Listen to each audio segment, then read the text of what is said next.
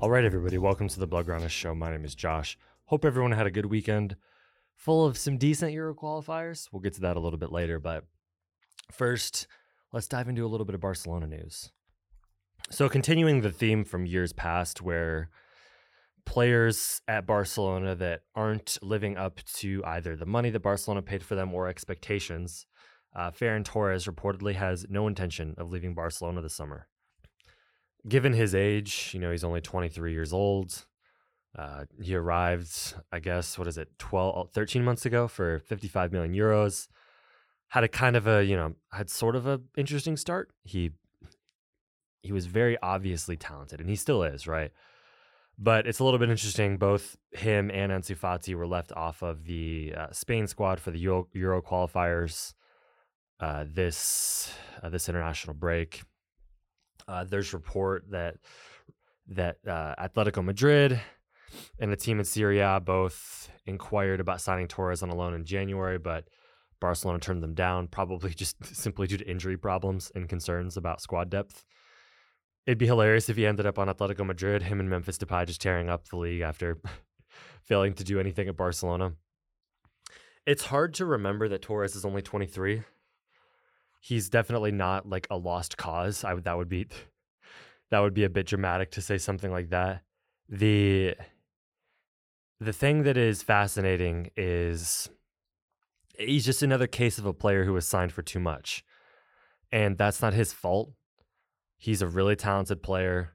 He's just struggling to find a place at City, which, there's not many players who don't struggle to find a place at City. Look at João Cancelo.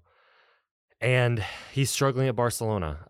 I think he needs a change of scenery. I don't blame him for wanting to stick around to Barcelona. Who wouldn't? And I don't know. It'll be interesting moving forward. He doesn't seem like a guy who...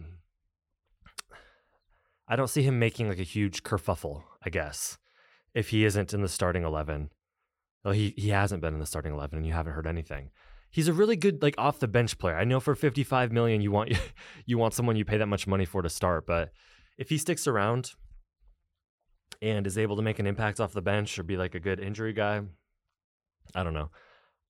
I'm not too mad about that. The other bit of news, former Barcelona striker Pierre-Emerick Aubameyang is willing to make, quote, a huge effort, according to Dario, to force his way out of Stamford Bridge this summer and get back to Chelsea. Chelsea did pay 12 million last summer to take him from Barcelona, but we saw him, back in the Barcelona dressing room after the Clásico. Seems like he likes it at Barcelona like everybody else, except for Memphis Depay. And yeah, of course it'd be good to have him back. Like, here's the thing. He's getting up there in age, right? I don't think Barcelona necessarily want to have a 33-year-old Pierre-Emerick Aubameyang and a 34-year-old Robert Lewandowski be their only two strikers, right? It seems like they would probably prefer to have another younger attacking option up front that they can go to. But at the very least, he'd be a good guy to have back. There's a report that Barcelona want Dani Olmo on a free transfer in 2024. They've reportedly told him not to sign a new contract with RB Leipzig, as they would love to have the lad on Barcelona coming up. He did score a nice goal off of an assist from Alejandro Balde. Olmo's only 24. He'll be 25 next year.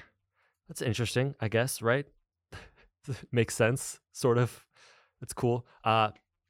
Something that's happening this summer is Ilkay Gundegan is out of a contract at Manchester City, despite the fact that he is a very, very important player for them. It seems like the rumblings are that he's not going to sign a new contract and that he wants to come to Barcelona. I'm skeptical. I think he's a really good team around him at City, and he fits in really well. He has been there for a while, so I don't know if maybe he's just looking for a change of scenery, how he would fit into the midfield. I mean, the thought of him, Pedri, Frankie de Jong, and Gavi, assuming Gavi doesn't leave, which I would assume is not going to happen. that is a pretty ridiculous set of 4 midfielders, plus Busquets, who they've reportedly set a deadline for him to kind of decide what he wants to do. Pretty sure they want him back. He's been really good for them, been consistent, injury-free for the most part. It'd be good to have him back, but that is quite the collection of midfielders if Gundegan comes on a free. It's pretty ridiculous. Barcelona have also reportedly decided to close the file on Ruben Neves. I think Manchester United have been linked with him recently. So that's cool for him. He's probably going to cost, I don't know, probably somewhere around 50 million, I would guess, is what United would have to pay. That's kind of it for Barcelona news. I guess, we're going to talk about Messi because why would we not? So as of right now, Lionel Messi only has a contract offer from PSG. The details around that offer, the latest one, I haven't found concrete information on. The other 2 options, I guess there's 3.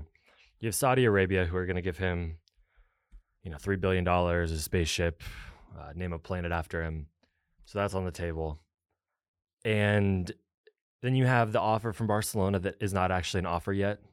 There's reportedly been no concrete offer because Barcelona don't really know what they can offer. They're probably trying to figure all that out and then offer him a contract that I would guess won't be in line with PSG, won't be in line with Saudi Arabia, obviously. Who has the spaceships that they have, and might not be in line with MLS. So MLS has the salary cap. You can basically pay a player from what again, not the biggest MLS expert here, from my brief reading this morning, and by brief, I mean 30 seconds. It seems like you can pay a player $3 million, but if he's like a franchise player or something like that, $6 million. So the proposal is that MLS teams would collectively share the load of Messi's salary cap. I'm reading this now just to make sure. The normal wage for a player in the league is probably around $3 million a season, while a franchise player earns close to $6 million. In a recent meeting, basically all club representatives decided on an interesting idea. Interesting is quite a word. That would see all MLS clubs pay a part of Messi's salary, and the player would decide which team to play for. Now, the report kind of details whether that would be in Miami, Los Angeles, or New York. I don't see Messi going to Charlotte or Atlanta, as much as I would love that, or Nashville or Kansas City. So it's a little interesting to me that those teams would shoulder part of the salary cap for a guy that's going to destroy them in matches. I don't know. It's an interesting approach. I get it, right? Like if you're Charlotte FC, why would you pay part of Messi's salary, league exposure, blah, blah, blah. I get the pitch. It's still kind of wild. I don't know. Messi returning to Barcelona. Aguero said 50%.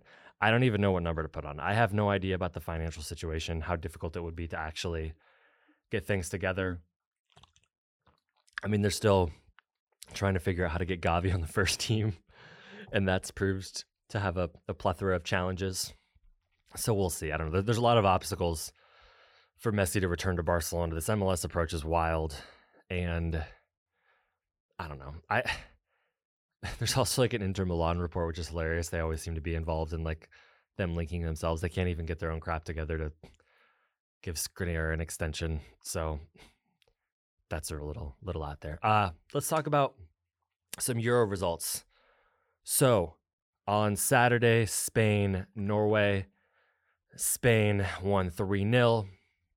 A goal from Dani Olmo, and then a double from Joselu. Gosh, why am I so bad at this? From Joselu, Jose Luis Mato San Martin, also known as Joselu. I'm sorry. He was born in Germany, plays for Spain. He's 6'4". He's great. I honestly, he's an interesting guy because he's getting up there in age, right? He had time for Real Madrid, where he made one appearance for them. And now plays for Espanyol, where he's looked good. 12 goals in 22 appearances. He's 33. Really good performance for him.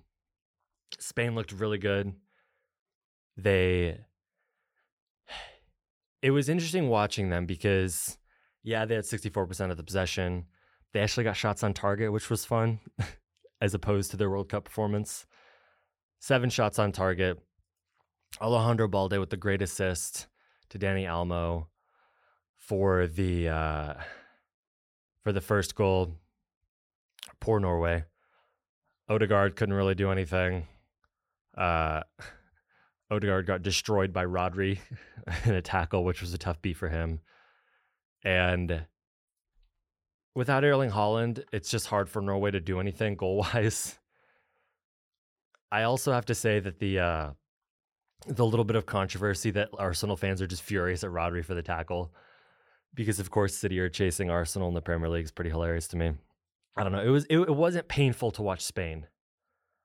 Like, it wasn't just a miserable experience, which was fun. It was nice to watch Spain and enjoy watching them play a little bit. Because during the World Cup, man, it was painful. Besides the opening match against, I think, Costa Rica. Holy moly. I mean, every performance, it was just brutal to watch them. So nice to watch Spain looking good. England take care of business. Italy take care of business. England are on 6 points in that group. Italy are in second place on 3. Denmark, lost 3-2 to Kazakhstan. Terrible performance for Denmark. Just really bad. Their group is still winnable. They don't really have they don't have an England-Italy situation. Croatia and Wales draw. Croatia still rolling out the Modric, Brozovic, Kovacic midfield. You know, it'll work. They just made the World Cup semifinals 4 months ago. So today and tomorrow, last 2 days of Euro qualifiers before we return back to league fixtures. We got Scotland and Spain, Turkey, Croatia, Ireland, France are probably the 3 most interesting ones that I saw. Again, really enjoy watching Spain right now. So hopefully Spain continues that up against Scotland, and they're actually fascinating to watch. So that's all I got for today. Kind of a quick one because there's not really much going on. Enjoy the Euro qualifiers today and tomorrow. Barcelona are back this weekend, and the Clasico is about 10 days from now. So everyone, enjoy the fixtures. Be sure to subscribe to the podcast if you are not. Apple Podcasts, Spotify, Google Play, Overcast, all the places you get your podcast. Give it a rating if you feel like it. Appreciate the listen, and I will see you later this week.